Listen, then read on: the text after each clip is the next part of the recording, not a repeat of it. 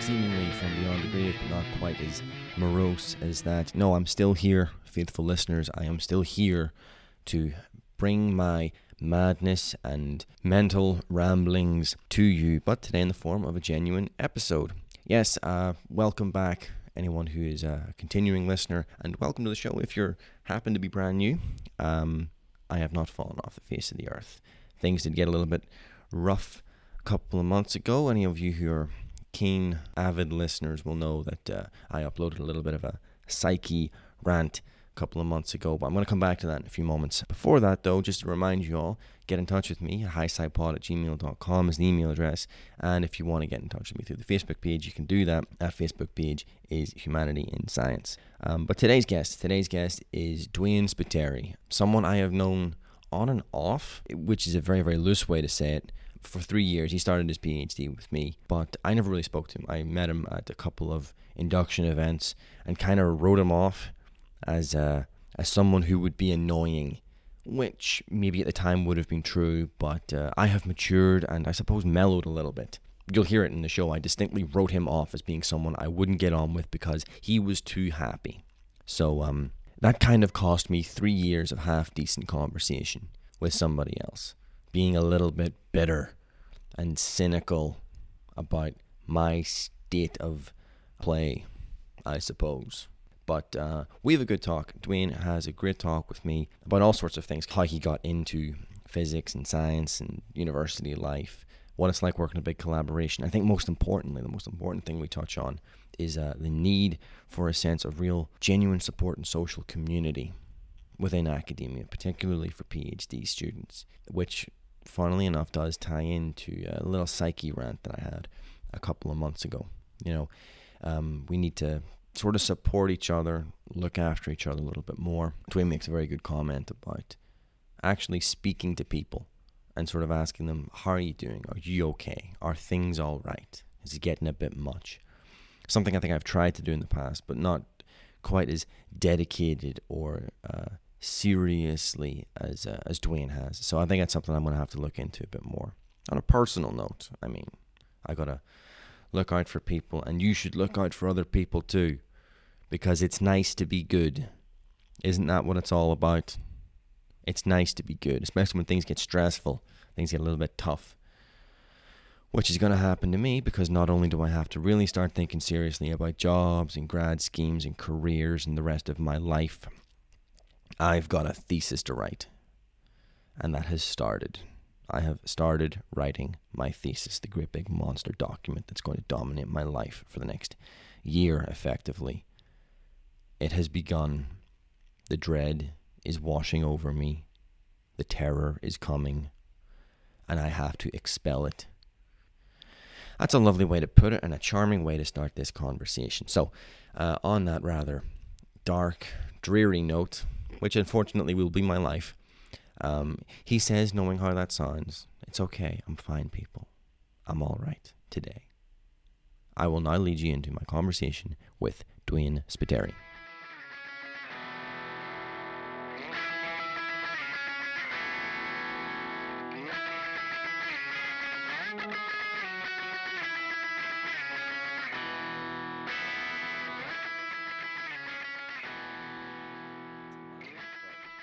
Told me that? No, but this is probably the first time we've sat down and had a nice one-to-one conversation. See, isn't that weird? That in physics we wouldn't do this. We wouldn't sit down and talk to people. Doesn't that strike you as odd about social and human engagement? I will actually. I probably want to go into a bit detail later. Oh yeah. No, I've got that sitting here. I've made a list of things to work through. Because I have some ideas in terms of that. But no, I think occasionally it can happen. It's just the fact that I say we're interdisciplinary, but we're both physicists. But yeah, you're on the 6th floor and I'm on the 4th floor. And partly the only reason that I know that you exist is because you are in the same office as a colleague of ours, Nicolina. Yeah. And I know Nicolina from the Burns trip in first year. Oh, okay. I thought you would have known each other through Dan. Yeah, I mean, because I think they knew each other through Andrew in the last year or two. Because Nicolina's only been here since the master's year, and I assumed that went to particle physics, and then you sort of mingled within yourselves later on, and then that's how you guys have sort of like bled into each other. But I mean, obviously I'm wrong. It's just one of these things where like I found like two people almost independently, and they're like, oh, you guys, you know these guys from this. I know, it's weird. We never seem to go out of our way to meet people. It always just seems to be a sort of happenstance or cure. Oh, and then it's like 3 years have gone by, and you thought, you mean I could have been speaking to people for 3 years? That I just seem to kind of like. I recognize your face from somewhere. Did I see you in the introductory session? Yeah, it would have been. Yeah, it would have been. I remember looking at that guy. He's too fucking happy, and then just like, I'm not talking to him again. And then lo and behold, here we are. But so how did you get into physics anyway? Well, I would have started getting into physics probably, I think it was year 10. So which is, no, wait, how old are you then? So currently I'm 24. Right, okay. Wow, you're quite young. Well, I turned 25 in a couple of weeks, but okay. I think in the previous podcast, like depending on like where you were saying which part you come from. So I come from England, and the cutoff for the school is August. Right. So that means that I'm born in July. I'm one of the youngest in my year. Okay. So we had the same sort of thing. We had two guys who were split. I think the cutoff date was like the 3rd of July or something. And one guy was born on the 4th, and one guy was born on the 3rd. And because of that, they were both almost an entire year separated in age. But just a curiosity of the cutoff. So year 10, so that's the GCSE year. The GCSE is it? Right, okay, so, so 14, 15, 16? Kind of 15, 16. Okay, right. And so specifically the GCSE, so the way this works is that after primary school, you've got secondary school, obviously. Yeah. And then the first 3 years are you're doing SATs. Actually, you had SATs? Our year was the last year to have SATs. We had, up until, I always look at the door thinking someone's about to come in, but we had Key Stage 3 exams up until the year that I was due to take them, and they didn't do them anymore. And they sort of assessed your first 3 years of secondary school at English, mathematics, and science, but it was just general science. So biology, chemistry, and physics were all rolled into one for that one exam. And then you did your GCSEs, which are the equivalent of what your Nat 5 or something it's called here now. I don't know. But I mean, your 15-year-old, 16-year-old exams, yeah. So that's when you picked it up. That's when I picked it up. I mean, so this is kind of semi-important because we had SATs in year 9. Right. And year 9 was about 2008 for me, and that was the time I moved from London to Birmingham. Right, okay. That's why the accent throws me. So this is the thing. So I was born and raised in London. Uh-huh. And then I moved to Birmingham. Right. In my teenage years. Right, okay. And the thing is, they were still having SATs in year 9. So that was an incredibly stressful move for me. And then they went to abolish them next year, and I was like, what the fuck? Come on. Yeah, if you waited a year, waited a year, wouldn't have made a difference either way. But yeah, you just got hit with this big exam all of a sudden. Yeah. And so, I mean, so the main focus of the SATs was English, maths, and science. Right. Okay. And I enjoyed the science part of that. Right. And I was very good at the maths part because when I moved to Birmingham, they had put me in some sets because I'd been off school for 3 months. I hadn't really been in that much education. Mm-hmm. They were kind of waiting for me to get into like a semi-decent school. And then so they throw me in, they give me a brief assessment of my academic ability, and they just lump me in some classes. Right. And then it comes quickly that they've made a couple of mistakes, and then I excel in some fields. Okay. And so they moved me up. And one of them was maths, actually. So they put me in like the second set because the first set was like fast track. Okay. So the first track one is the ones that do GCSE a year earlier. Right, okay, right. That's a bit unusual for me. I actually enjoy that because now most schools are moving to that because they don't actually have the SATs year in year 9. Right, okay. So then what happens is you learn some interesting stuff. You learn the GCSEs a bit earlier. And then the SATs, has its pros and its cons, but then the disadvantage of something like SATs, for example, is that if the national curriculum is there just to design to get schools to look good, you're not necessarily learning the right things. And then you're not learning things that become useful for taking on subjects later on. So GCSEs are a better form of standardization than SATs, because SATs are basically there to directly compare schools to schools, and we're basically just almost a fictitious, like an extra test you put onto them. Okay. And where GCSEs you actually use to then determine colleges, to do A-levels and such and such. But anyway, so year 10, it was physics. We moved from science to doing triple science. So you do physics, chemistry, biology separately. And some of the topics you started covering there, like radioactivity, really interested me. Yeah. And I was actually quite good at physics. It helped that I was also good at maths as well. Yeah. And so I was good at maths and I was good at physics. And then I ended up taking both of those to A-level.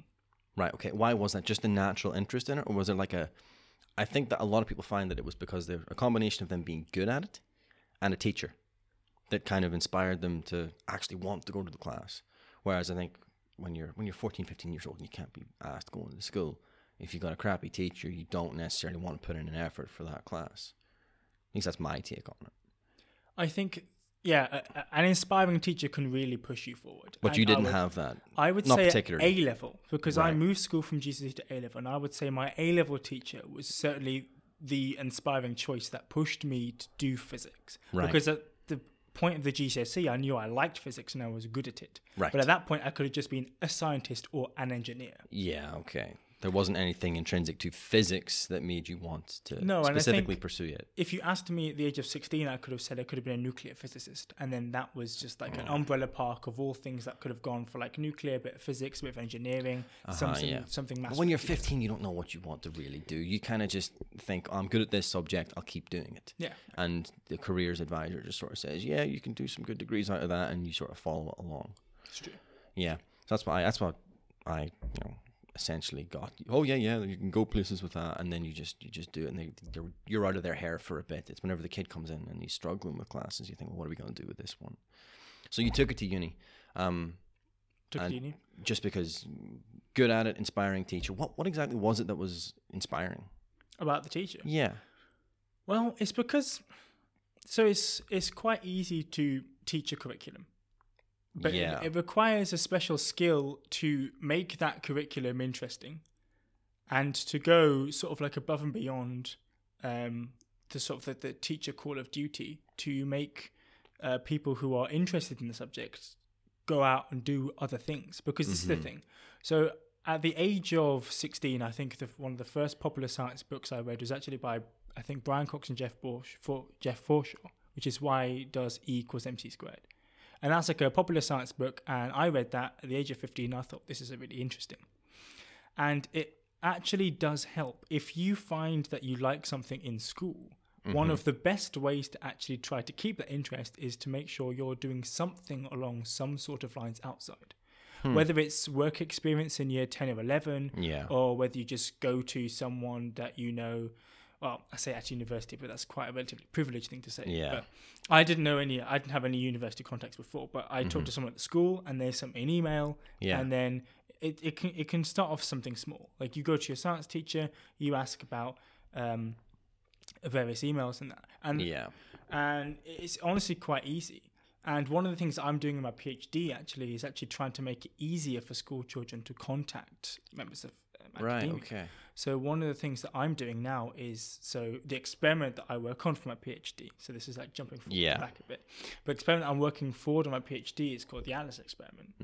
It's on the Large Hadron Collider, so it's based at CERN, and it's a very big collaboration. There must be like 3,000 scientists on it. And so the UK is the third largest provider of scientific instrument behind Germany and the United States for said experiment. So it's quite a big... I didn't actually know the US was quite so heavily involved in it. US is hugely involved. You know, I assumed that it was mostly a European venture. State. Right. Because the member state requires a payment of certain, I think, proportion to GDP. And for like the United States, that's too big. So they just send a lot of like money and other grants. But either way, so the UK is quite big. Yeah. And so we have... so I helped start up what's called the Virtual Visit Program, which is basically a live link. So I'm at CERN, or someone's at CERN, and we have a link by some sort of video conferencing software, which all the other required need is like a laptop and a stable interconnection. And you've got a direct link between a class of 20 or 30 students and a real life scientist at CERN. Huh. That is actually very useful and engaging. Like, I can imagine like kids at school not quite flocking to it, but if you've got like an A-level class of kids that are like interested in physics, you can just load up the internet connection and get in touch with someone who's really doing the work, and you can ask them about what you've pretty much just covered in the past hour. It's so easy to do, and it's easy. Yeah, it is effectively just like it's a webcam thing. That's all it is. It's basically literally all. Why did no one do this before? Well, there have been, so the Atlas collaboration have done these before. Yeah. And certain groups have them, and certain groups are bigger than others. So there's like a nice Portuguese one as well, which is like helping people in Latin America. So famously, scientifically like deprived countries, as it were. Okay. Yeah. Well, certain aspects, particle physics especially. So, but South America, because it's just such an expensive venture. You know, you can't necessarily. Well, they do have a lot of astronomy around there because amazing stuff. That's true. Yeah. There's a lot of astro stuff, but particle physics and accelerators and stuff, it's a lot of money and a lot of space. They maybe got the space, but they may not have the money to do so they have to be more open to collaboration. But I think one of the reasons why it's not just been done before is just because it lacks, everyone's quite busy and you've got to make some time, and it just requires a couple of people to be in the right place with the right motivation. Yeah, I guess. And to get it and to set the ball rolling. And this is the most important thing, to set it up. But if I leave my PhD in 18 months, I'd like this to continue, which is why I'm trying to work with people in. But the thing is, you can get in touch with CERN people, and the institution of CERN will not, dismantle itself. In 18 months, it'll still be there. So as long as you get a couple of people there, hopefully it should keep breathing. Oh, exactly, and that's the idea. It's just something that's very easy to just like have momentum. Like you said, it's easy. It's just making a regular thing of it, or making sure it's available. But you said you managed this outreach thing as a way of engaging with students, so which is how you got inspired to take to university. It's essentially like you need to do things outside the classroom. Yeah, and you need to get an interest outside the classroom really to go into that. And so then when I went to university, when I was looking around, I actually looked at engineering, I looked at maths, and I looked at physics. So I went around, I must have been like 9 universities on. Really? Yeah, I think because I went to Birmingham, I went to Warwick. I did like the local university because I lived in Birmingham. I went down to, I think, a couple of the London ones. I think I went to Imperial and UCL. I guess you knew London, so it was kind of familiar. Yeah, I met with a couple of people, made a day of it. And because I was visiting 3 departments in a single day, it was quite it was pretty intense, stuff. But I think at the end of the day, what attracted me to physics as an undergraduate was that it was so varied, that I was quite good at a lot of things.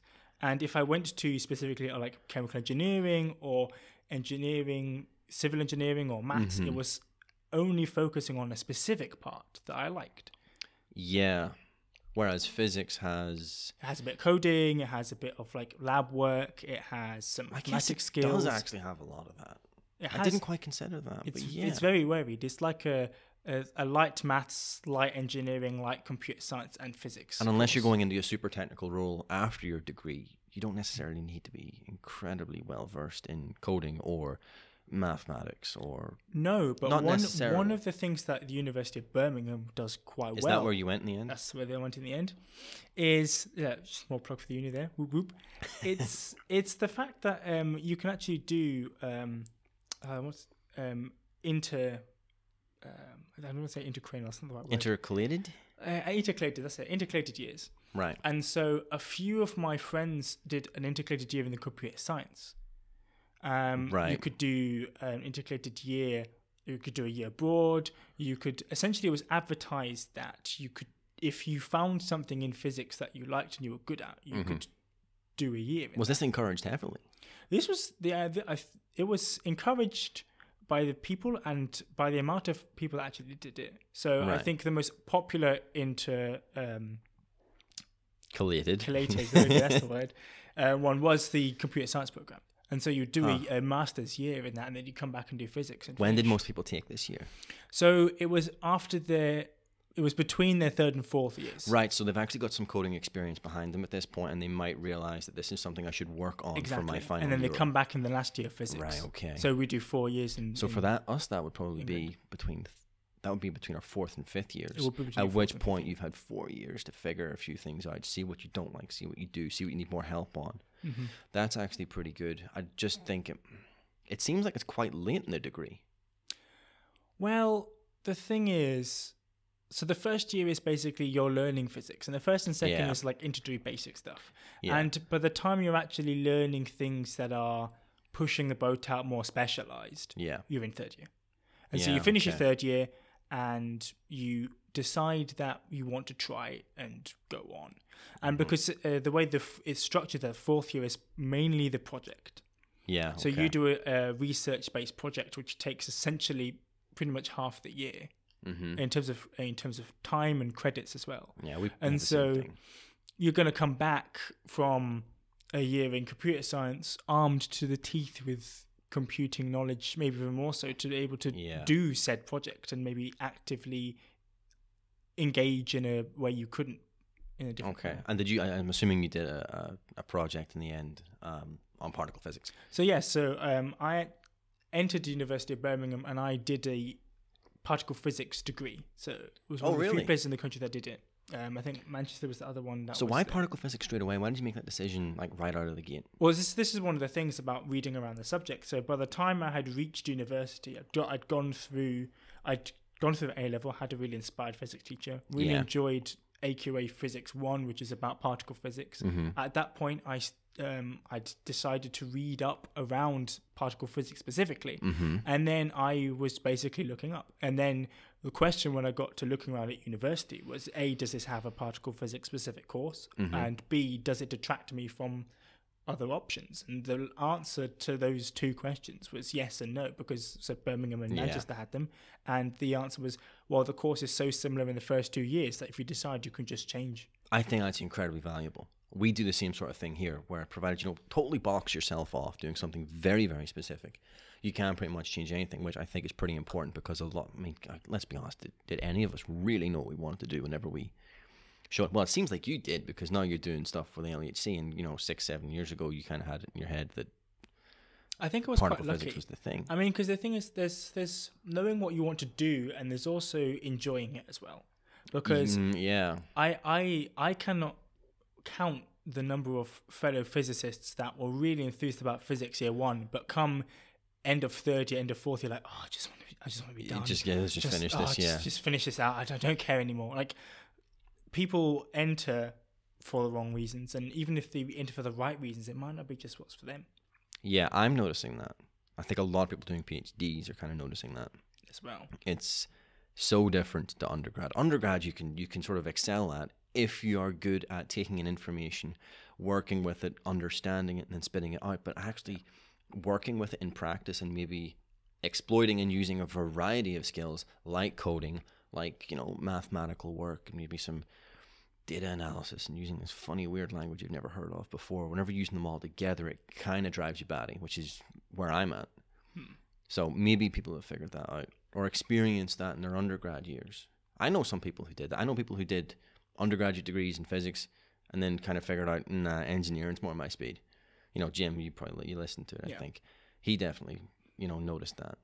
So maybe it's just not having the distinction between physics and engineering quite as clear, maybe, as it is. Maybe engineers don't lend themselves too much to the physics side of it. Or maybe physics is just dressed up the wrong way for 18-year-olds. By and large, with some exceptions, I honestly think in STEM, we're becoming so interdisciplinary now that some of those distinctions might just not be meaningful anymore. And the reason why I say this, so I decided to do particle physics. Yeah. And right now, in the particle physics department, we're here at Glasgow. Yeah. And there are kind of like 3 or 4 tiers of particle physicists in quotation brackets. Right. There's the theorists, which are the closest to the mathematical minded. Yeah. Then there is what we call the analysis students, like I'm one of them myself, and they they're not as theoretically minded. They're more practical. They're based at an experiment. And we do a lot of code work. And so we're data analysis. And then you've got the particle physics detectors, which basically is essentially electronic engineering, because there's very hands-on work. Yeah. There's a lot of things to do with, okay, you can know the physics, but at the end of the day, your day-to-day work is creating PCBs, putting things into our Arduinos, testing like wafers, even though they're going to be used in a particle physics context. Essentially, that's not what they're thinking about day to day. No. No. I think that's quite surprising. I think the LIGO stuff guys, and the IGR fellas, for the most part, that's what a lot of them are doing. They're testing one very, very specific thing. And the grand scheme of things, all the gravitational wave stuff is maybe a bit lost on them because they don't need to think about it. I mean, maybe the theory guys have to think about that, but you're working with the nuts and bolts theory.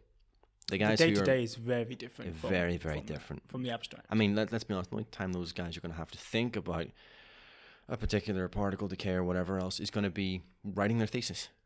Yeah. It'll be in the introduction, and then they'll say, "Oh, is that what I'm doing?" And then they'll kind of turn the page and go, "Right, that's." But they won't even. Yeah. It will maybe come up in the Viva, but if you're primarily judged on, unless you want to go into some specific niche of like theoretical academia, you're primarily judged on work that you have done. Yeah. And so, okay, if you're not as much up to speed on your theory as you should be, well, maybe you get something in your favor. But if you know exactly what you have done and how you have contributed and how it fits in, that's a lot better. And in terms of transferable skills, that's what employers are going to want. Well, that's what PhDs are really about in the UK. It's about developing a set of skills and then taking it out into industry. It's not necessarily explicitly and exclusively about getting yourself an academic position afterwards, because the numbers as they exist now don't indicate that many of us are going to get.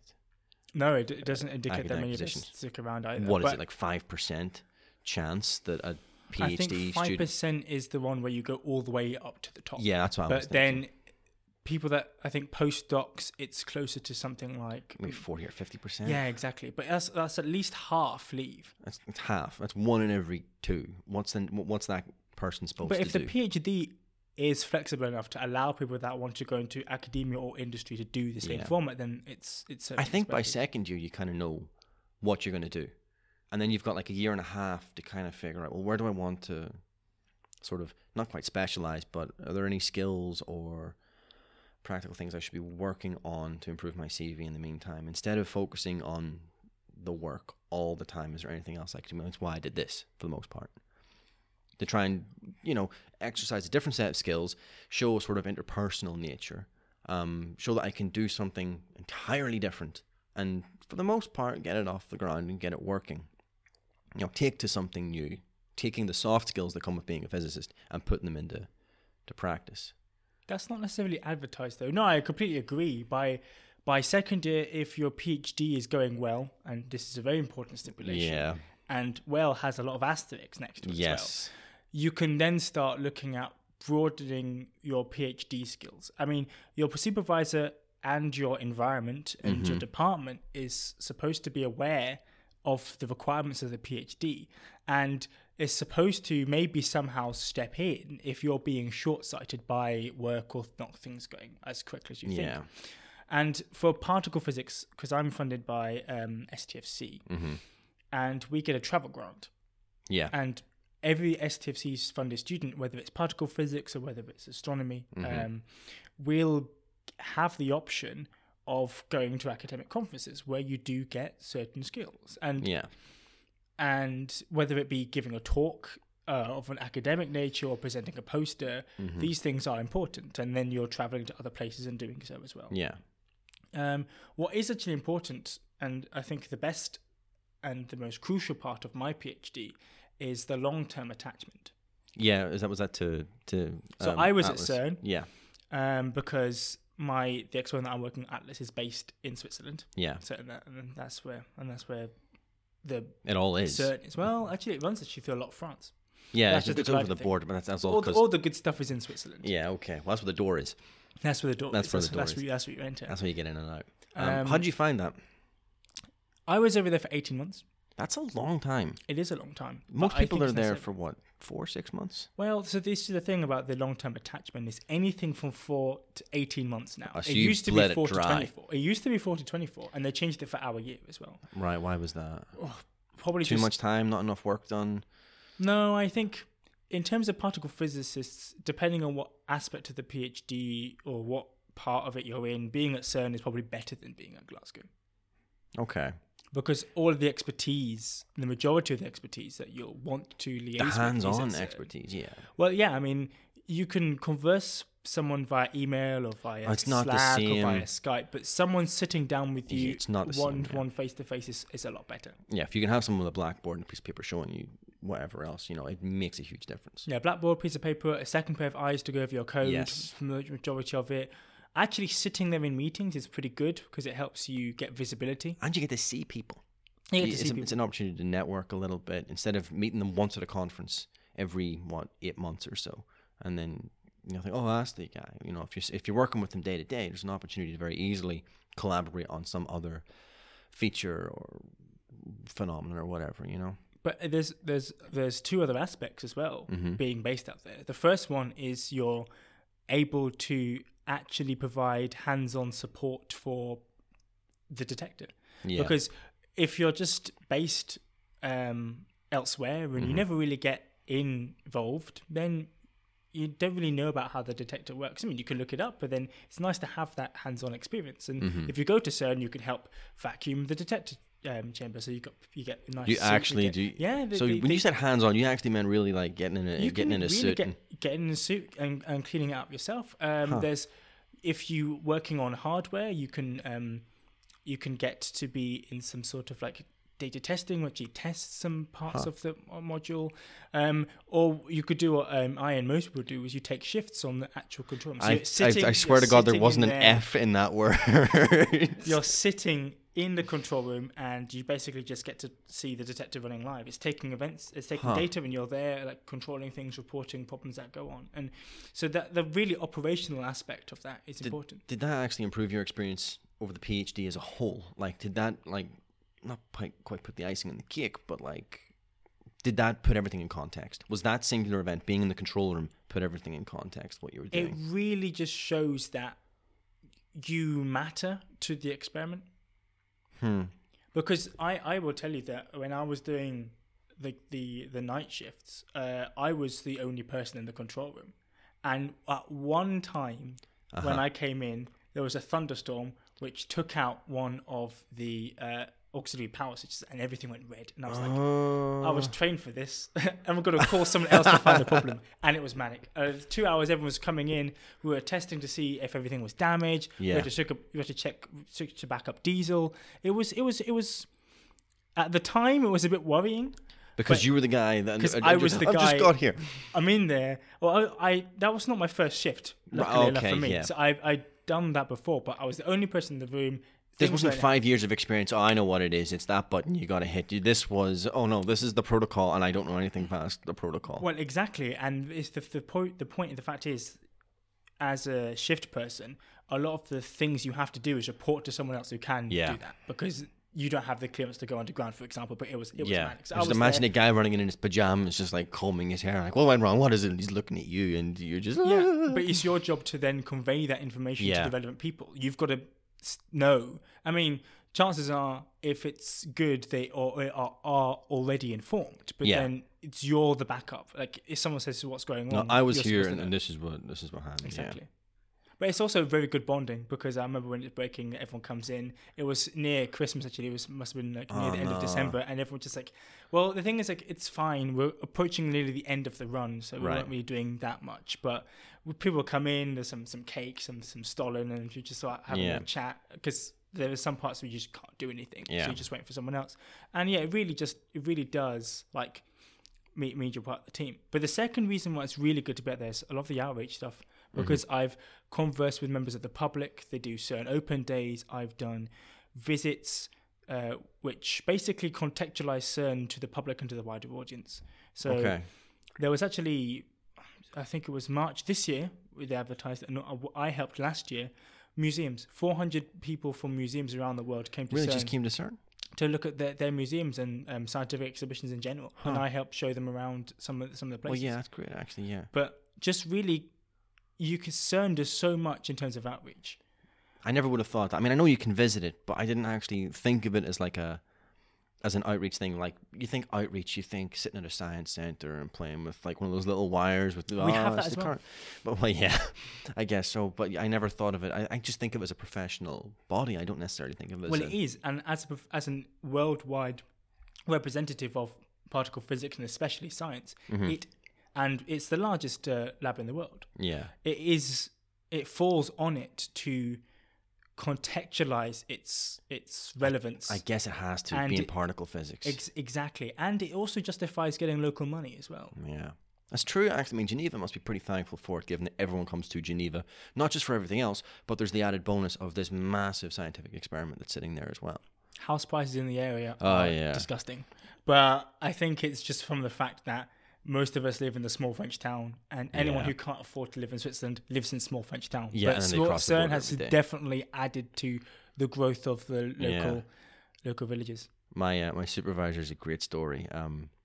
One of his colleagues or collaborators, he was showing around members of Stormont, the Northern Irish Assembly, and he was showing them around CERN. He was in some way the scientific advisor, so he was showing around members, the MLAs around CERN. They were, showing them the diagrams. Everyone was saying, "Oh, look this," and then they put the magnets on, and they had this great big grand dinner at the end, and the head of CERN or whatever, the LHC or whatever, was sort of standing there and giving a brief speech and tapping the glasses and everything. "Thank you all for coming."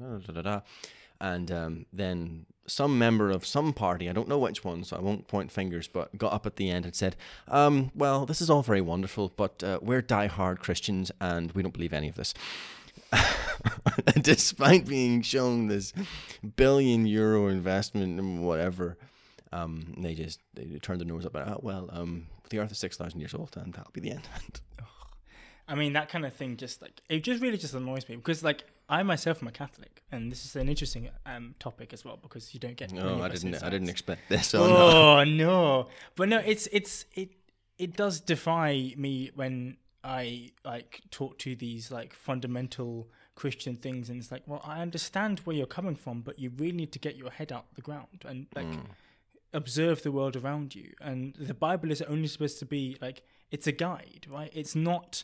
It is supposed to be the literal word of God, but it doesn't necessarily mean that it's the literal. It's exactly minutiae you can apply to everything. Yeah. I mean, it's supposed to be a general basis of how to live your life. Yeah. Well, my headmaster always viewed the creation story as a metaphor, not as literal, as a metaphor. And when you look at it like that, you're kind of well, kind of see your point there, but he was an English teacher, so maybe he just read into it that way. But I mean, no one didn't respect this guy. So if he said that, kind of, yeah, all right, okay. I think it's bollocks, but sure.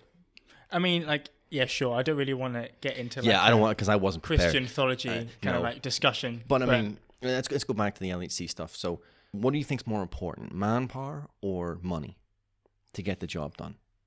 To get the job done, LIGO and LHC stuff, huge amounts of money, but also huge amounts of people. 2,000-3,000 people working on these experiments. What's really needed? If you had to pick between one and the other, what do you think is more valuable? Generally speaking, it's hard. It's a genuine catch-22. It is. It's a devil's advocate question. I get that. It's easy to see that particle physics has grown since 2012, since Higgs found, because that has got an injection of money. You've got departments like Edinburgh that has ballooned in size their particle physics. They've got a new wing. Because they're hosting Higgs. Because he's there. That's where Higgs is, right? And in terms of gravitational waves, we're only seeing past 2 years, 3 years. Past 2 years. Of course, the Nobel Prize was given in 2016. Yeah. And so they got huge amount of funding. And then that, in turn, gets people who are motivated in the field to get more people in. Yeah. And once you've got a certain number of people, it's massive too big to fail. System. Yeah. But it is. But then at the same time, you withdraw funding, manpower decreases. Yeah. You don't get the results. You don't get the results. It trickles down. So which one is more important? I think at the end of the day, I would say manpower, but a specific type of manpower. What do you mean by that? Because there are there are the trailblazers and there's the grunt work. Yeah. You take the trailblazers out and you can put all of the money in the world into an experiment. It's not going to go anywhere because you've just got people doing grunt work, and it's required, right? It's needed. And it's needed. You need the people to solder the things. But the trailblazers are the one that attracts the money in the first place, and are they're usually the ideas people. They're usually ones that push the field to go further. Yeah. Okay. Well, in light of that, you talked about the trailblazers and the grunt work people, right? It's kind of like a management thing, right? Exactly. Someone mentioned to me a couple of days ago, maybe it was yesterday, about unstructured structure. She didn't really explain it to me in any great detail, but it sort of got me thinking, unstructured structure, that sounds an awful lot like lots of academia. But the smaller research groups, the one boss and the couple of people that work underneath them, but you can't have unstructured structure in a massive collaboration like that. There's too much money at stake, there's too many people's time. So clearly it must be somewhat structured. I mean, do you think there's anything that smaller research groups trying to achieve a bigger thing, maybe for lack of money or lack of people, can learn from larger collaborations in terms of maybe, management or the structure? So one of the things CERN does quite well, and it has actually been commented by external sources done well, is the management scheme. Right. Because, so you've got a director general of CERN, and then you've got the heads of all the individual LHC experiments, and then in those you've got people who direct physics. You've got physics directors, physics coordinators, you've got run coordinators. These are people that have quite a lot of roles and responsibility, and then beneath them you have particular main analyses that will have like conveners. So you'll have like a physics convener. Underneath them you'll have like a Higgs convener, and then all the analysis groups that are looking into the Higgs, they will have their own sub-conveners. So there's like 7 or 8 tiers of management and structure. There are tiers of management structure, and it works. Because if it works in companies and businesses and stuff, why shouldn't it work in physics? The only reason why it can be seen to be a problem is that at the lower end, you're then filling your roles with PhD students and postdocs, and because they only typically, a PhD student really becomes useful to your experiment unless you're an amazing trailblazer within like the end of second year. So essentially, you've only really got a year or maybe 2, and then postdocs, most of them are on a year or 2 rolling grants, so they can't really be in a role. They can't integrate for that long. Right. So you'll find that the best analyses have people that have been on some sort of same train for even decades. So would you say that that's inhibiting progress? The short-term contract nature of early career researchers is actually mitigating the success of some of these larger projects because they don't integrate well and marry well with the management scheme that's tried and tested and proven. Well, I mean, any management scheme is going to be a bit upset if you've got people coming in every 1 or 2 years. Yeah. The way the convenership works for an analysis is that it's a 2-year role. Right, okay. So this is kind of like a chair of a particular body or something like that. So basically this is going to be, I have an analysis and the person who is responsible for that analysis would be the convener. Right, okay. He delivers it or she delivers it, higher well, up. they're the one that makes sure that the papers get out on time or that kind of stuff. It's quite like... It is structured. It is a little bit corporate, very structured. I mean, it's quite useful as well. It stops papers being split up into rubbish. It basically ensures the scientific integrity of scientific publications by CERN. Okay, right. Is this adding something? Is this going to be useful? I guess if your name, if CERN is on it and someone reads it and thinks, well, that's trash, it drags CERN through the dirt a little bit, and then the Director General can look at it and say, well, you were in charge of this. Why was this nonsense? And so there are all sorts of approval processes and that kind of things for like internally, checking.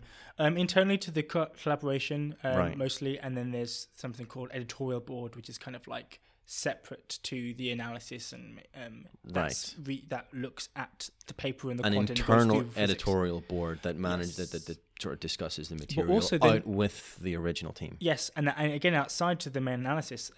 There's institutional reading. So each institution that is attached to the experiment will get asked to read some papers that are going through circulation, so they can say, I'm not sure about the last questions. They go, could you add this to this plot? Right. Or I think you've done it. So there's lots of ways. So there's of like 3 or 4 tiers of peer review. Well, it's some of them are parallel. I think they go in, but then there's a lot. Yeah. There's a well, lot not necessarily tiers, but there's the different sources for exactly. Feedback. That's actually pretty useful. And so the thing about the conveners then is that it's 2 years, and this is probably the best thing that you can do in this situation, because it's 2 years, and then you get one new person each year. Right. So you get every single convener team has an experienced person and a new person. Right. And they will then pass on to the next one. Right. That is one of the things you can do to encourage younger people to take it's kind of roles. like a mentoring system. It's a mentoring system, yes. That's good. And that is good, and that does help mitigate some of the shorter term contract stuff. So there are management roles that you can incorporate into your structure to allow for shorter periods of for time. But then again, the shorter period of thing is then a separate issue then, because with something like CERN, there's only one of CERN. Yeah. And you can be essentially bandied around to a different research group, but then you go, well, I'm working at CERN. Okay, we'll base you at CERN. And then nothing really changes apart from the fact you've got to go back to a different country. Yeah. It does kind of mitigate some of the annoying things about like chaining postdocs, where you have to uplift your entire life and move to a different country every 2 to 3 years until you've get on the academic track. Yeah. Well, look, actually, I want to move on to that sort of stuff, talking about like stress and things like that. I think you mentioned you kind of want to discuss this. And academia is rife with stress. Okay. You only have to spend, a week or so sitting in any of these offices or research groups to know that people are, stressed out the wazoo. Whether it's because they've got contracts running out, whether it's the fact they have to, move themselves and cart themselves off the other side of the world for another year, or papers need out because they need to prove to the next, job application, whatever. What's your take on it? Like within your own research group, within CERN as well, maybe. Like you can see it from both ends. Yeah, I mean, so stress is going to be an inevitable part of the PhD, and it's all about how you cope with it. And this is where actually I wanted to come up with an allegory. Right? Oh, look at this! Look at this! The laptop is here. A visual medium for an audio focused. This is more broadcasting. This is a prompt for me. Because, right, okay. But this is one of the things I wanted to have a look about, because the stress and the lack of drive and a lot of the problems that are associated with people doing PhDs, I think can be traced into the community. Right. Okay. Because so one of the things I think that people are is that the PhD can be quite an isolated thing. I'd agree. Especially if you're outside an international collaboration, but you're not exempt. So as someone who worked at CERN, I've seen it firsthand of people who have worked at CERN. They have regular meetings with people, and they still kind of like drop off the radar. In like a big office environment, like a little plan office, or. Well, I mean, so CERN is littered with small offices with different groups. So sometimes you could be in an office on your own. Okay. And even though you've CERN meetings, they can happen twice a week. You can still spend around 25 to 30 hours without contact with another person. Jeez. And to top it all off, you're several hundred meters underground. There's not even daylight. Well, I mean, so most of the CERN offices are above. Oh, okay, right. I got that wrong. Well, it can depend. If you're doing more the hands-on stuff, then that can be. If you're at a test beam, then you will be at least a few meters underground, and then you could be doing 12-hour shifts and that kind of stuff. So it has swings and roundabouts, and they're going to be good days and bad days. Yeah, but the isolation's a factor no matter what. But the isolation is a big factor, and I think this isolation can cause people to, and here's where the allegory starts, is to become sort of addicted to the PhD. Okay. Now, it's a kind of a weird one. I'm not saying that it's the same as like a kind of like a drug addiction. No, this is something I kind of agree with, because one of my first stand-up sets was about how doing a PhD in academia is a bit like a drug addiction. Just somebody else pays for it. Well, yeah, exactly. And so then, some of the markers for addiction. This is what I've got my thing up. So this is a 12-step thing. Well, no, this is just a simple Google about like 10 signs of X addiction, and I cross-checked it with somewhere else just to make sure that they were kind of like thing. But I won't go through all of them. But but just replace like gambling or drugs with PhD. So one of the most common signs of gambling addiction, PhD addiction, let's call it, is the obsession that comes with it. And I've seen this as well. So a lot of people are very obsessed with the PhD, where it comes to their detriment. They skip meals. They spend 12 hours in there. They start eating junk. They come to the point where people are intensely focused on a task to the detriment of something every else. other part of their life, right?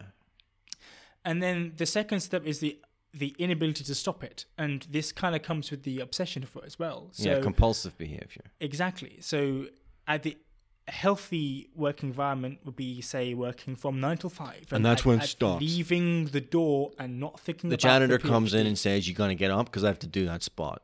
Yeah. But then this is where the community comes in, because not only do we have the isolationist and we have these people maybe slightly becoming a bit more addicted to PhD, it's not helped by people sending emails at 10 p.m. at night, or Skype emails or something like that. And I'm going to be honest, I am also guilty of this. Yeah, I don't think any of us are free of sin. It comes with the territory. And there'll be some times where I'll send a message that don't reply to tomorrow, but I'm just going to post this here.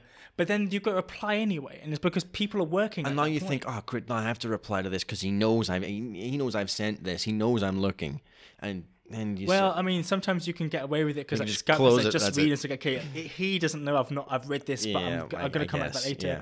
And there's Outlook is one of these glorious features, which is like send later. So you can send it at 1 in the morning and be like, I can't. Let's wait until 7 a.m. Plus 7 hours to send it later. Yeah. But people are getting addicted to it, like getting the results. That people are literally thriving off their own success in a field which doesn't necessarily reward success. No, and it's not just PhD students. So you could think, it's maybe burnt out PhDs into this. No, it's academics as well. I've got a few professors and doctors that get high ups sending me emails at 9 p.m. at and night. You know they're in Glasgow. You know they're not in America at a conference, and this is just convenient for them. Yes, they're local. In international collaborations, you make allowances for people who you get an email at 4 in the morning. You're like, what? Oh, it's 9 p.m. It's him, yeah. It's fine, right? And then you just deal with it. But even then, you just said it's 9 p.m. That's okay. Like, we've rationalized that immediately. Going from 9 to 5 is fine. This is what I think. This is something I think that academics do a very good job of, and this is not necessarily related to the addiction side of things. We'll come back to that, but I think they're very good at holding themselves to a separate set of standards. You know, people are quite happy to continually work from home. I think you wouldn't get that in a regular job, and I think this acts, like you said, to the detriment of a communal feeling. If everyone's working on their own little goal and their own little project, right, and everyone decides to work from home, the office is empty, right? So the one guy who comes in, maybe because he's kind of hoping he can get a bit of help offhand, there's nobody there to help them. On top of that, if everyone's all working in the same building, in the same office space, and it feels like you're working towards a communal goal. You know, one person's success feels like shared success. But that's only if everyone in the same office is working on similar stuff, because that can happen. Because I was in an office of other people, but I was the only person working on it. Yeah. And B, people working from home, sure. But I'm not talking about people working on home. They'll come into the 9 to 5 to seem to be doing work. And then when they finish, they'll go and do some extra work at home. Yeah. Maybe they'll go to the gym, they'll have some dinner, but they're going to be working. But 8 until 11 is spent on GitHub, But then that creates that kind of isolation, because then you feel like you have to compete with these people that are just like working solidly. They're just producing results out there, and you know they're not getting enough sleep. And then it forces you to try and not necessarily catch up, but then you inherit these bad habits of people who are working. There's an inherent competition. Like, he's got a different set of skills. This is one thing I think is important. We'll come back to a couple of other markers, but you end up comparing yourself to other people. You're working on separate projects. You've got separate skill sets. You have to do your thing. They will do theirs. Leave them to it. You know, I did jiu-jitsu for years whenever I was younger. And one thing that at the end of the black belt grading that we would always tell them is, you've got your black belt. It's not his, it's not hers, it's yours. So you worked to the best of your ability for this. And a PhD is the same. Your PhD is unique to you. It's not anybody else's. As long as your research, your work is of a suitable standard, doesn't matter whether it can hold a candle to the guy down the corridor or whether it's leagues above somebody else's on an objective or, professionally accredited level. It's your work. If you're going to industry, that makes a lot of sense. Yeah. It's completely true. However, small caveat, if you're going into academia. Of course. Now, this is the thing. So I'm working on an analysis. And so an analysis is basically, we're going to take a set of data for a particular set of years, and we're going to perform a specific check on it. Yeah. It takes a lot of effort, a lot of manpower, because there's a lot of data there. You've got to get rid of a lot of stuff that you don't want. And so this can take many years. So if you're like me and you're working on a collaboration, you might decide to work on this after you go from PhD student to postdoc. But then if you want to do a postdoc and work in the same field, you might be applying to some particular universities. And then it's almost like you're competing with someone who's working in the analysis. And therefore, you can become like, oh, greedy, or well, he's done this, I've not done this. Well, am I worse than them? And so you can get some level of that, and which is a feature in international collaborations as well. Yeah, because you'll see the guy working down the corridor, and he's like scooped one thing that you really wanted to work on. He's been working on it in secret, and this internal competition then begins to thrive.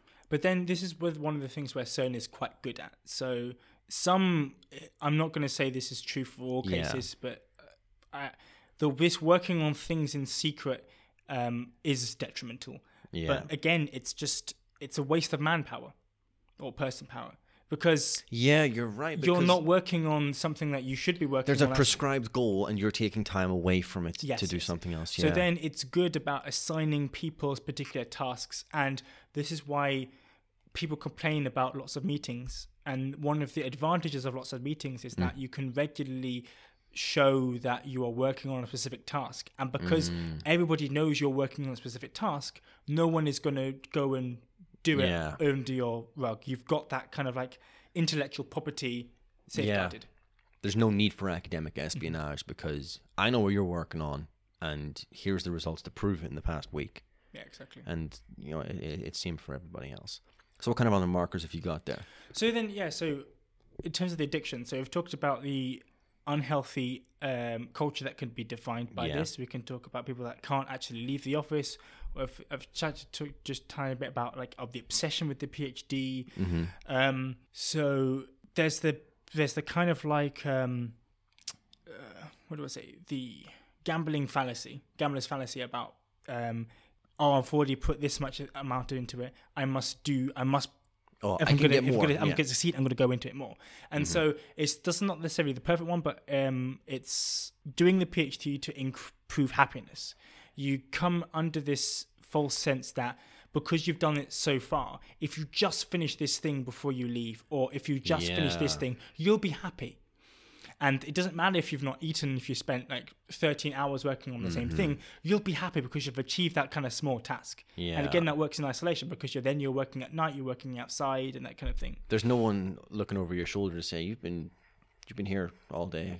Do you want to get some food? No, I got this thing to do. That can be, there is a very small amount of that. But then you start denying there's a problem. And then that's another marker of addiction, because then you start saying things like, well, it's not a problem because he's doing it. Or you justify it by your role within the community and not necessarily the role within the outer scheme of fundamental happiness. Yeah. And this is one of the things I've actually noticed with, so you were talking about work ethic, I think with Bryn, of people from the United States. Yeah. And they typically work worse. They work longer hours. It's 10-hour days or something. It's 8 to 6 they'll frequently think work. Of the high impact environment that you have at CERN, and you've got the mentality of people from the United States as well, and they end up doing ridiculous hours. Yeah. I mean, you get the with a lot of other people, and you get a lot of very hardworking people, and the work they do is good. But then you're just thinking about, are you happy? Yeah. Do you have everything you need? Are you taking breaks? And you don't know these things. And Americans get 2 weeks of unpaid holiday. They're encouraged to not take holiday because they financially lose from it. And we get 6 weeks of paid holiday a year. There's a Actually, massive difference. Is it 8? It's 8. God We're entitled to 8 weeks, but goodness knows the last time any single PhD student ever has taken that much. I know. Without being sick leave or that kind of thing. But the thing about that is that you've got this mentality of people just going, well, okay, I need to do this. I've got that. And then it gets them into like financial difficulty. But the one thing about CERN, which is nice, is that it's got a lot of holidays. And people from the United States which come here kind of maybe semi-develop the European style of you don't have to work as much. It can work both ways. If you're in a healthy environment, you can do it that way. And then the last kind of like marker, because it's loads of them, but that's what it's like mood swings as well. You get people who... Did you pop out or something? Did I? No, the other end. No, is it? Are we okay? Yeah. I think so. I maybe just yanked it. That's maybe it, yeah. But then so the last thing I want to talk about is another sign is mood swings as well. And I've seen that. And the mood swings are kind of like semi-triggered by the PhD, but they can have all sorts of other factors like not sleeping properly because of all the things we've discussed before, or not eating properly because of all the things we've discussed before. And then you can get things like the second year blues, which is basically just depression. Oh God, that's and I've had that. People can just like not get out of that, and then therefore they can come with mood swings and they become a bit like irrational. And then because every single physicist is like drinking coffee, like I don't know how. I don't drink coffee. I just drink green tea. Well, that's good for you. But you go to go to CERN and they've got huge coffee machines. There's coffee machines on literally every corner. I can go to my office from the canteen and pass 3 vending machines of proper good coffee, because the Italians, they will not drink settle any old for swill. mediocre like, coffee. They've got like Nescafe, like the little proper pouches. little pouches there, and they post in. Like, there's a good. There's a good level of like Java throwing through their system, and then you've got all of that kind of thing as well. But this is the problem. So I've identified some aspects of why it's similar to addiction, and the reason why I've highlighted that is because the solution lies in that very allegory as well. Because there was a TED talk around on Facebook, I think Johan Mari was doing the rounds, and he was talking specifically about how addiction is wrong, and it was talking about a series of experiments that were conducted. I think. Wait a minute! Are they the approach to addiction? So this is like what Portugal did. Yes, but in that sense, exactly. I'll let you finish instead of interrupting. because he did bring up Portugal, and that's why like, a lot of people have known Portugal. I think I've seen this, yeah. But his takeaway message was that the opposite of addiction is like unity. It's a community. Yes. And this is one of the things that I feel that certain groups, certain aspects of PhD is lacking. Yeah. Massively. It's lacking the people. Like, this is nothing, just, I'm not attacking you, but when is the last time you have asked anyone in their office how they're feeling? There's 1 or 2 people I tend to ask, not necessarily fairly frequently, but honestly, I'd say probably the past couple of months. Sure. A couple of months. That's better than most. But I think it's better than most. I do try to tend to ask people, are you doing okay? Because that's all it takes.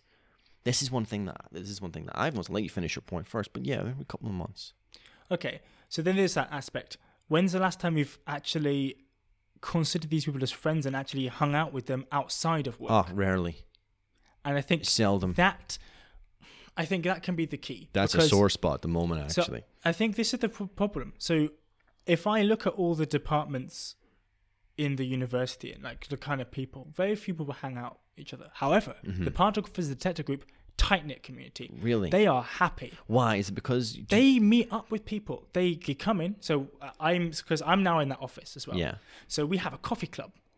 Right, okay. Well, we kind of have that as well, but it's a kind of thing, but it's like small things. But it's still work. It's still work chat. It's still work chat, but this is the thing. Like the coffee club is now expanded. It's now a WhatsApp group. We use it to convert about what we're doing at the weekend. We go together around someone's house to watch football. Like they come to mine to play board games. And it's just like a community of people who are working in a similar situation who understand each other, but they have something outside of work.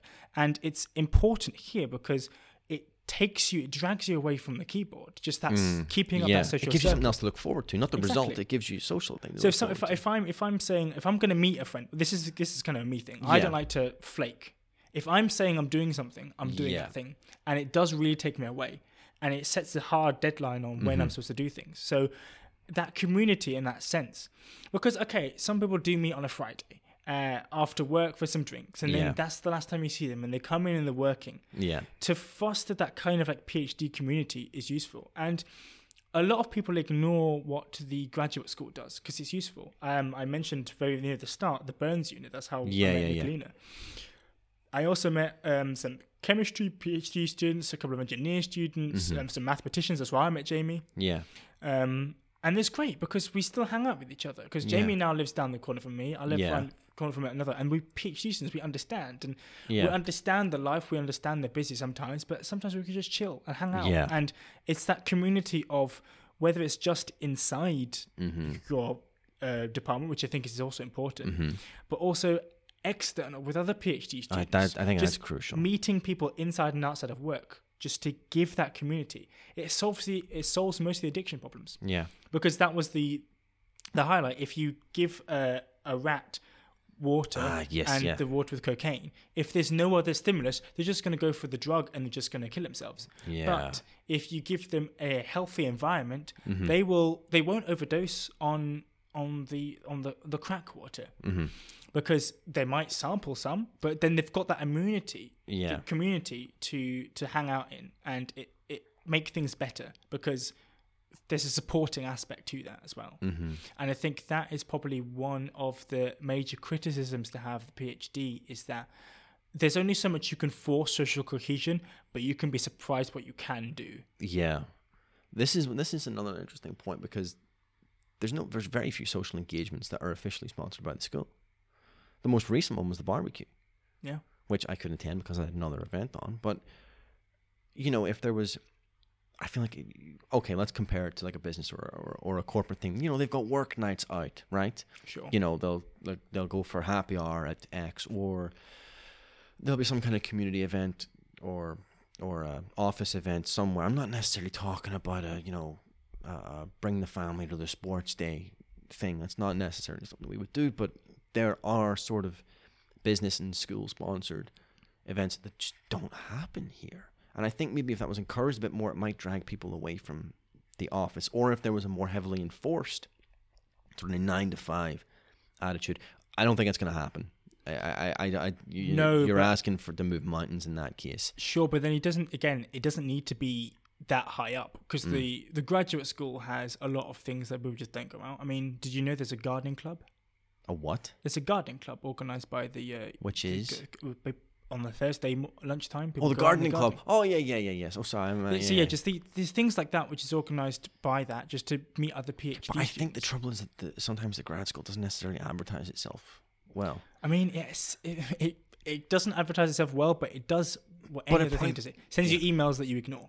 Yeah. I mean, the thing is, I actually bookmarked that, but I couldn't attend that because it was like, that was the time when I had a meeting. Yeah. But it's something that I think you could do. But then I think at the end of the day, all I can ask other PhD students to do is to basically just work around the office. Like look around the office, see what they're doing, and try to just do a couple more things to have that cohesion. Yeah.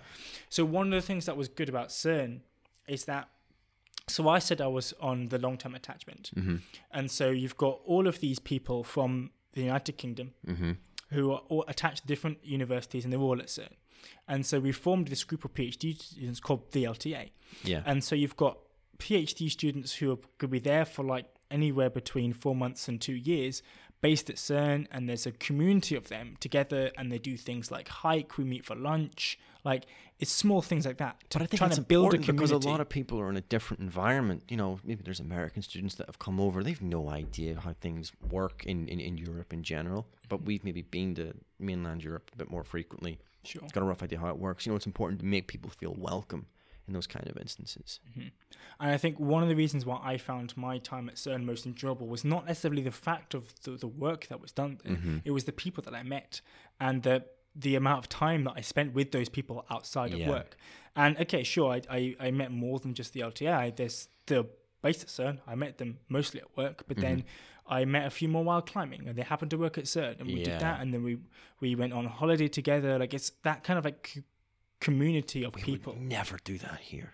Not a chance. I've seen like my flatmate, he's in IGR, and Right. he has like a group of like IGR friends, and they went. I think they did a couple of like went on holiday together. Like it's finding the right balance, but then it's also striking it early as well, because you can get to the point where a couple of the people kind of more outgoing leave, and everyone just like goes to themselves. And I think it's important. We've had that. It's important to every single PhD student that some semblance of community is formed, because it really does help in ways that you can't say. I think a lot of our sociable ones have left, so we're kind of left with people who are very much work focused, and there's no, you're peeling them off the desk, and I've realized now that I do not fit in with the good physicist. There's no such thing as a good physicist. Well, what I mean is the stereotypical good physicist, like just what you said, sitting and working on getting the good results, like getting the papers out. That's not me. I don't fit in with that crowd. It's not who I am, okay? I don't like coding. I don't particularly enjoy physics anymore. I'm ready to get out, move into industry, and do something else. There are different values in my work than just getting a good result. So I'm kind of struggling to find that in Astro. Is the only other people who really take that same kind of approach, the people who are just about to leave as well, people who have kind of had enough. And I don't know if the other guys will change their tune whenever they're reaching third year and looking out and realizing there's no goddamn jobs in this, or what.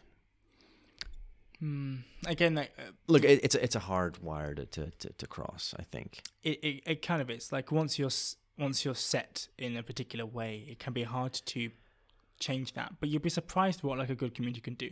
And again, this is one of the things about the PhD, which is a blessing and a curse. It's the lack of structure. My God, and it's not just the lack of structure; it's the lack of consequences when things go wrong. Because if I can get in, I try to get in between just around 10 every day, and I'll leave at maybe 6 or maybe 7. Like that's my which, thing. to be honest, is reasonable hours. If I just wake up late and coming at 2, if we don't have any meetings, like no one's going to check up. No one cares. Yeah, and it's up to the individual to try and formulate that structure. But it's self-policing. It's self-policing, and that just reinforces the previous, addiction problems. Oh God, I haven't worked enough. He's been here all day. I need to stay late. That's the community as well. The community can help. Like, it's nice to actually feel that you're missed if you come in late. Because if, for example, in the office that I'm in now, someone comes in and, what time do you call this? Like, small things. Like it's a colloquial thing that makes you feel like you're part of a community and you're part of it. You actually belong. And you actually belong. Right? I come in, they ask me how my weekend is, and we have a chat, and then we have a break for coffee. We're sitting there, we're together there. Someone will bring something from from abroad. Like I brought some back on Italy. We're just chatting about rubbish, about football, about my word of the week, or some. God, we don't get that. We don't get that up in Astro. It's all work. But this is something that is. Well, my other problem is I'm not in that office. I'm in a separate office, and there's days and weeks where I'm the only person in that office. And there's 3 people, and the other guys work from home or have got conferences and stuff like that. And I'm the guy in the office. It's just me. So I took off. You were on something there. That just kind of like proves my point in the sense that it can be just office based. It can be external. Because once you've got a good thing going, you just kind of like attract other people as well. Because like people from the neighbouring offices, people don't want to be left out. Yeah, no. So the people from the neighbouring offices that kind of want to feel like they want to add something, can come in and we can chat and we can discuss and we could talk rubbish for like 20 minutes, like for like an hour, and then go back and do some work. And it's just like it's fostering that community because it helps so many of the failings that people have about the inadequacy. And then when it comes to the time where you actually really need to reach out and talk to someone, maybe it's there because there's a lack of confidence as well. So one of the bad things about like international collaboration can be, which is I think is just like moving abroad in general, is that if you spend enough time in a particular place, you build up a network of people that you can talk to. And this is external to like physics, right? This is just gonna be people. And if you're away from that, you don't have that safety net. You've got to build that, and having a community really helps that because I've seen people fall through that net. I've literally seen it with my own eyes about people who they've gone to CERN, they don't quite fit in, they try, or they just something happens and they don't feel like they can talk to anyone and they retreat. An office mate of mine, we went on holiday together. It was a nice skiing trip. Came back, didn't see him for a month. And I was kind of getting worried. Yeah. But I then tried to go and see him, and then it turns out he was really bad with depression, and then he just got moved back to the UK, and I've not seen him since. Jeez. And it can people can do that. Someone can have some medical problems, and they can start doing that. It's all about catching up with them. And this is one of the things that I'm doing as well. If I know someone is at risk, I'm talking to them regularly, or even. It's not even regularly, it's semi-regularly. I'm checking how they are. If I'm not seeing them in some time, I'll go, it's just saying hi in the corridor. Sending them a message on Facebook. Yeah. Giving them a call if you've got their number. Yeah. Right? And I think that could be better as well, because like Hearing saying hi in the someone's voice. corridor. Saying hi in the corridor is like an instinct. So you've got reaction. Actually, you're right. Yeah. Because hi, how are you? I'm fine. Yeah. All right. You don't get anything. It's a defensive measure. You have the veneer. You just need to like be across from someone and just like and talk and whittle away. And have some good conversations with some people about how are you? How are you within yourself? Yeah. Is the work too much? And so you can really get that. And I've seen that with a couple of people, and it's again community. Yeah.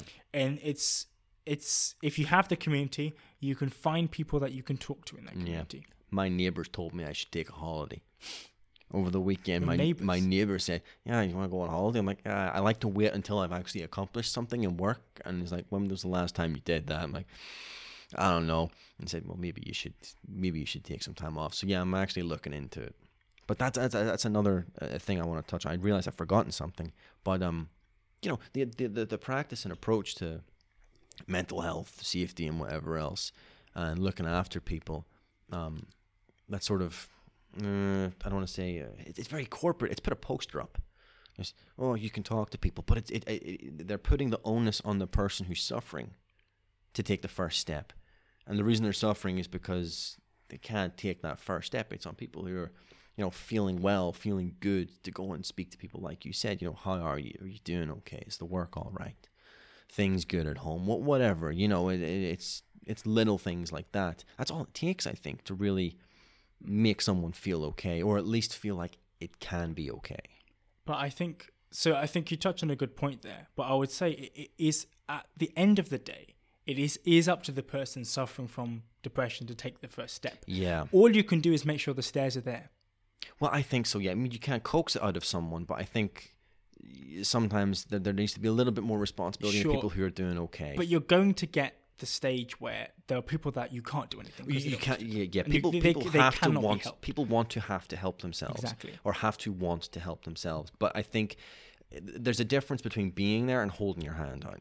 Sure. And giving people a clear opportunity to help themselves, I think is. But it's not just there if something goes wrong. It's being able to take preventative steps so that people don't get in those things in the first, because that is key. If it's been going on for 6 weeks, it's 6 weeks near enough wasted. It's 6 weeks lost of productive work and just abject misery. You could have done something 8 weeks ago that could have made things a little bit easier, Yeah, I mean, making sure there's someone, something, some place you can go to is there, whether it's for quiet reflection, whether it's someone you can just talk to and just have a massive bitching session. Someone could just sit there and just say, this, and they're just sitting there going, yeah, that's all right. I agree. Yeah, sure. I mean, just get it off your chest. I mean, just building it up is just going to want to make it explode. I spoke to one of the super staff. They actually asked me about this because they want to set up their own little thing. And she could speak to me, and I was talking a little bit about the sort of mental health aspect of things and whatever else. And she said that at her I think she was at Boulder, somewhere in Colorado anyway. Yeah, okay. And they said they had like a round table sort of thing, but someone would get together and the students would come together, and you can show up as frequently or as infrequently as you want. You can just sit there and talk about your gripes with other people who similarly want to talk about your gripes, to know that you're not alone in that respect. We don't have that here. How hard would it be to book this room out once a week for an hour and have PhD students along who wanted to come along and just sort of say, I don't like this, or this is a bit crap at the moment, and maybe get a bit of advice off people that are doing okay. I think then those kind of things could be done to the institution as opposed to the school, because if you go to the Because it the looks like student unions and that kind of thing, they can have those kind of options. The difficulty becomes that if you didn't do an undergraduate at said institution, you are more disenfranchised with that student union than the average student. Yeah, because the postgrads don't tend to go to the unions, because they've got a little bit of money. They don't need to go there. They maybe don't want to socialize or associate themselves with undergrads for whatever reasons. I won't say any, but you can. I don't necessarily mind the undergraduates, but though the QMU has some beautiful snooker tables. Yeah, that's right. Actually, it's pretty good for that. And cheap booze. Cheap booze. I mean, I go for the snooker tables mostly. Okay, well, there's a marker if I've ever seen it. You can get cheap booze from somewhere else. So look, let's wrap it up because I know you need food or something, right? Oh, I'm fine, but yeah. Do you? Are you giving anything away there? You just denying it. I can go. You'll come back up the office. At some point, I will go and have some dinner. But I eat quite late anyway. I think it's an English thing. What, eating late? Yeah, my sister eats really late, and she's been in Liverpool for like 5 years now. I don't know. Like most of the she'd eat at like 8 o'clock, 9 o'clock at night. The UK will eat at like 5:30 or 6. Oh yeah. It's too early. No, way too early. No, my dad works nights, you see, so for me dinner has to be like 6 o'clock. Otherwise, he's late for work. That's the sort of standard for me. There is one more thing. Go ahead. It depends. It depends how long we've got. I mean, we've been doing this for an hour and 20. Oh, excellent. So there's one. I've got. Yeah, I can go on for some time. Yeah, go on. But so there's another thing then I want to talk about, which was things you can do inside the PhD, which is like everything. And so it's kind of two things. The first thing was things you do under the moniker of the PhD that are not to do with the PhD. A la podcast. Teaching undergraduates. Okay. Going to careers events. Like things that you'll do under the guise of your PhD that you wouldn't have done if you didn't have the PhD, but you're not going to put that in your thesis. Yeah. And so doing those kind of things is advertised, or should be advertised more as expanding. So you've got the graduate school stuff that happens. Those courses in the schools. Do you know what? I should have taken them more seriously. Some of them are not so good. I'd agree. And people just think that the not so good ones are an essential waste of their time, and then they just brand the entire thing. Yeah. Because you've said at length in a couple of the podcasts about you doing like a project management course. I stand those kind by of that. Ones are very good. But I think they're poorly advertised. If you dress it up in corporate language, people are like, seems a bit, I think it's going to be a waste of time. But if you actually take it at face value, go to it and accept what it tells you and think, okay, I can now I can look at my PhD in the management through a different lens, But then again, these kind of things widen your PhD to make it something more useful. And I fundamentally believe, I mean, in a lot of the universities, teaching is essentially it is compulsory. It's advertised as not, but it is because they need power. And it's good because it really does. Teaching is one of those things where you can get out what you put in. I love the teaching. I actually really enjoy it because you're actually making a difference there and then. If a student goes, I get it. It feels good to know that you've helped that person understand something they didn't understand 10 minutes ago. Exactly. And so the teaching that I've done is mainly the lab work. I think that was it P1 or P2? P2. Okay.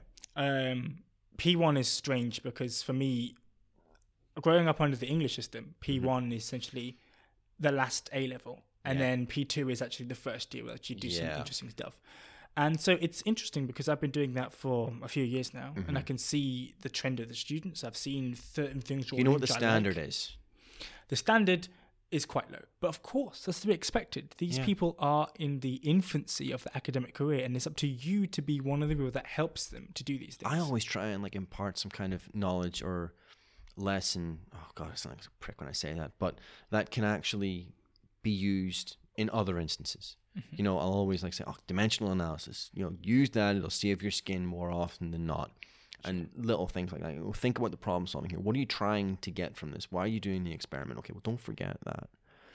Things like that instead of, carry the one. The carry the one can be used then.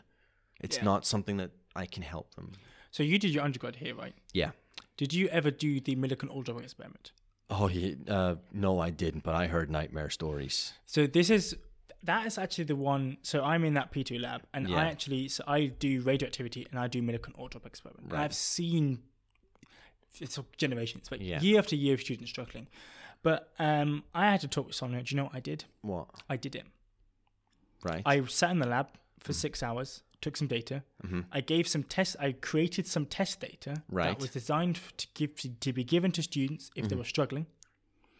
And I did it myself. And I also wrote some code in Jupyter Notebook. So because that's what they all use Python now, That is a one-dimensional clustering algorithm. I wrote that myself. A one-dimensional? Clustering algorithm. Oh, okay. I mean, okay, so I don't want to get into too technical points, but then this is one of the things that they get is you get some points and then you've got to turn those points into some sort of thing. Mm-hmm. And so I did it myself, and I did the entire experiment from beginning to end, going as detailed as I wanted to. Mm-hmm. And that gave me a knowledge of the experiment. And now, every time I do that, okay, right. You're wasting too much time here. That's not what you do. Yeah. You're wasting too much time there. Okay, I understand. What are you trying to do there? Oh, you want to do this? How are you going to get that from that? Just asking these questions. Yeah. Asking a question makes them think so much more.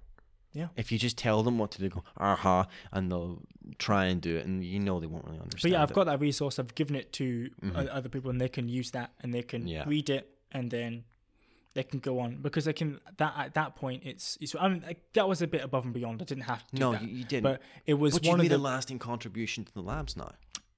Well, yes, it has. There's test data there that can be used until time eternal, because let's be honest, the lab's not going to change. Mm-hmm. They've paid for the equipment, still works. God damn it, if we're going to spend more money. But in addition, so on top of all of this, in addition to giving you additional skills that you can gain from the PhD, it gives you time off your PhD. Oh, and it does. I love the break from it. And again, with the addiction markers, it's about the community, but it also is variety, which then leads me to the second part, which is hobbies. So giving time off the PhD and scheduling that is beneficial, because it shows that your mind is more active. And a lot of people do exercise because it releases like endorphins, adrenaline, and other things that make you sharper. Yeah. And it can give you your work some clarity, and some cleanliness, but also it can mean you can come back and give it reduces cortisol as well. Exactly. Although I think cardio does actually increase cortisol. Mm-hmm. But anyway, it's another thing. But then time off the PhD for intellectual stimulus or teaching, like teaching is good, but you need to switch off and do something entirely different. Mm-hmm. And having a hobby, I think, is almost essential. I just realized something as you said that. I recently I've started to play guitar more. I've been reading like stink. I'm reading like 80 pages of Stephen King a day, and that's a lot more reading than I've done. What book? It. Ah. I saw the film a couple of years ago, and I thought, I got to get into this before the next one comes out. So I've read The Haunting of Hill House. I've read some Scottish crime thriller thing I got for Christmas. I've read It. Read a book on Irish history. I want to read Moby Dick next. I want to get into Dostoevsky. And I'm like, I never would have done this before. And between that and playing guitar, I've done more work in the past week than I've done in months. Exactly. And I'm like, why didn't I think of this sooner? Okay, sure, part of it's experience. It's adapting something I've done before, but I'm seeing things that would have taken me weeks before. I've done more today than I would have done in weeks before, and I cannot stress enough how important I think hobbies have actually been recently. But it comes down to I'm going to sound like a broken record, but community.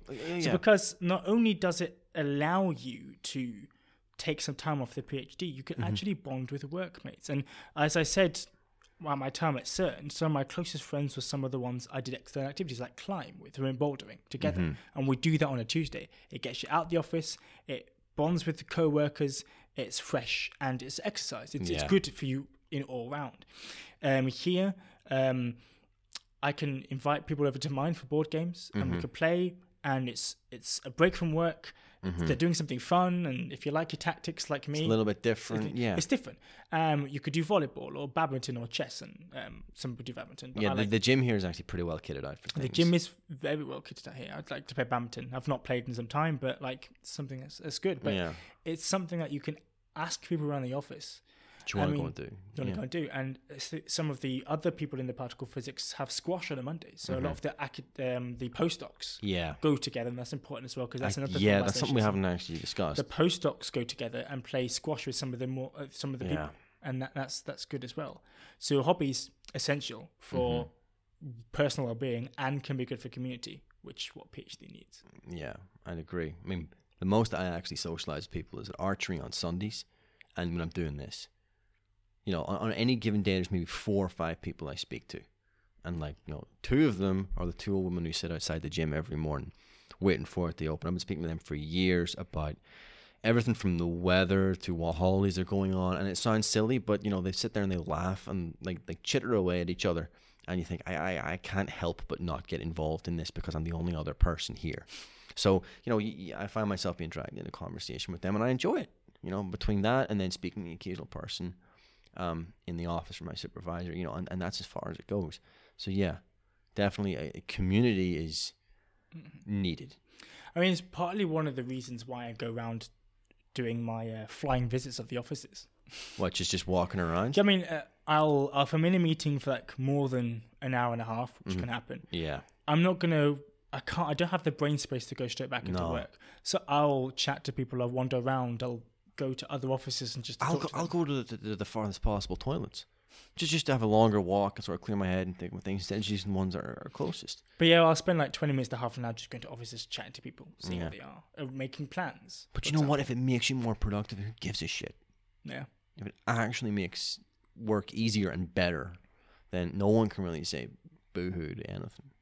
Exactly. That's part of the freedom. I'm not confined and chained to my desk like you could be in certain jobs. Again, that's one of the advantages of a PhD.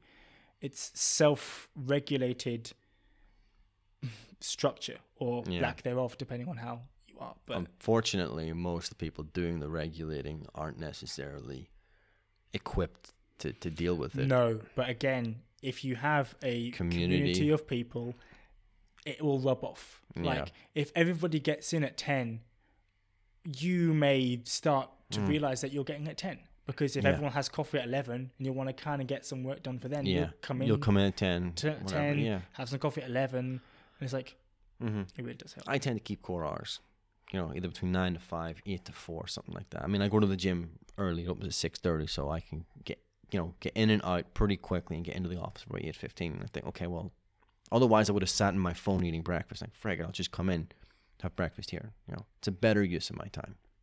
Does mean I can leave slightly earlier as well. Yeah. You know, but that's just my take on it. Anything else you want to mention? Oh, I think we covered everything. Yeah, we did cover pretty much everything. Any more questions? I don't think so. No, you actually remembered it better than I did. I had this here whenever things weren't going on track, but you kept it actually. You knew this better than I did. You're the most prepared guest I think I've had actually on this. But yeah, I mean, on that topic, I did actually get round to, during the hectic weekend, actually listening to all of these? All of them. And it was interesting because every single one of them had a different like aspect. There's Bryn, which is like him thing about. God, I remember the names and everything. Jamie was talking about the work and how he was doing a bit about teaching and talking about the ref. Yeah. And was a particle physicist, you kind of have a gripe. I hate the ref, but like it's not even just as particle physicists in general. That's podcast number 2. Yeah, that's a different talk for a different day. And then you talking about your friend Ben, your undergrads, quite a lot close bond there. It was good from hearing about all of their gripes and their things about doing teaching or going into industry, and it's really interesting. I think this is one of the more coherent ones I've had. Thank you. Well, when I say coherent, I mean I prepared for it and you knew what you were going to say anyway. So, all right, okay, we're just talking shit at this point. Well, thanks for talking anyway. My pleasure. What is next? What are you doing now? What we're doing now? Well, actually, I'm going to go home, and if my flatmates are right, we might watch Battlestar Galactica together. Do you want to say that again, but properly? If my flatmate is home, we might watch Battlestar Galactica. There we go. Because we're working our way through that. So, oh, really? I never got into it. My dad did, and because of that, I never got into it. Oh, it's stupid. It's fun. It's just... You know what I'm working through at the moment? Derry Girls. It just got put on Netflix. Seen things about Derry Girls, yeah. Yeah, I would watch it on 4OD. The trouble is I forgot my login details, and I can't be asked to change them. So I'm just going to wait until it gets put on Netflix. But my God, it's scary.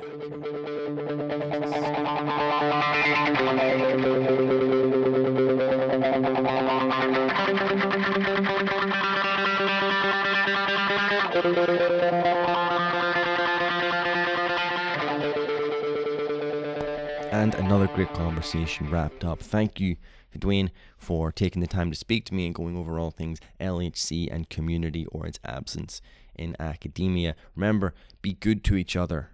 Look after each other. Check up on each other. It's good to be nice. Thank you, listener, for listening and making it to the end and listening to my rambling, nonsensical rants about this, that, and the other. And that's pretty much all I want to say. Remember, you can get in touch at highsipod@gmail.com and the Facebook page Humanity and Science. I'm going to keep doing these a little while longer until things really start to take off with the old thesis. But until then, thank you for listening. Keep in touch. Do get in touch. Feedback is good. It's helpful. And look after each other. Okay? Take care.